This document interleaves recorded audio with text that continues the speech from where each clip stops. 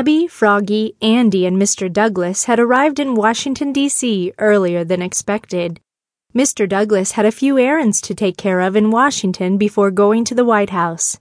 So the kids set out on their own and visited the Washington Monument and had just left the National History Museum. Froggy balled up a handful of snow, then took a bite. Yum, that's good. I'm hungry. What are you doing? Abby Douglas asked him.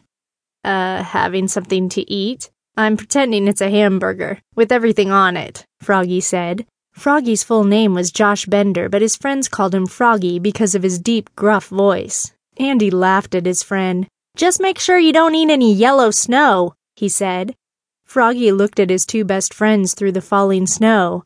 I think I know that already. Abby nodded. She was dressed in a white jacket with fur around the hood and wore white pants, boots, and gloves. The three friends were in Washington, D.C. to meet up with their friend Linda Barrett at the White House. They had all been invited to stay overnight while Mr. Douglas would be helping his friend Jack Barrett do some remodeling work in the most prestigious home in America.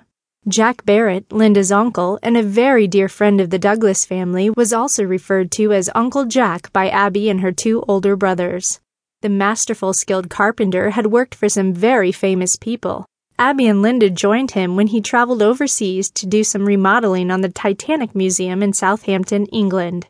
While there, Abby managed to get involved in a mystery, and her friends referred to that adventure as the Titanic Museum Mystery.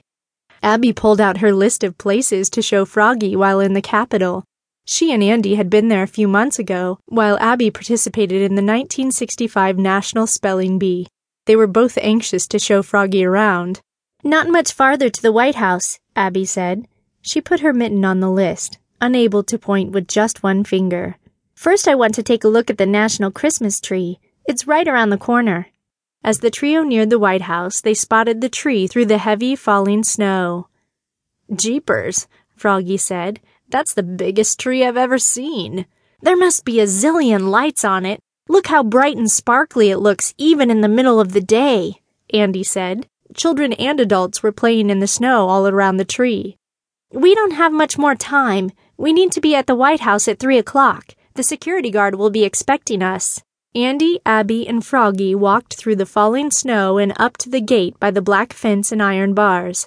A tall Marine in a green uniform and hat checked his clipboard after asking their names. He handed each of them a pass to clip onto their coats, and they were welcomed inside the gate.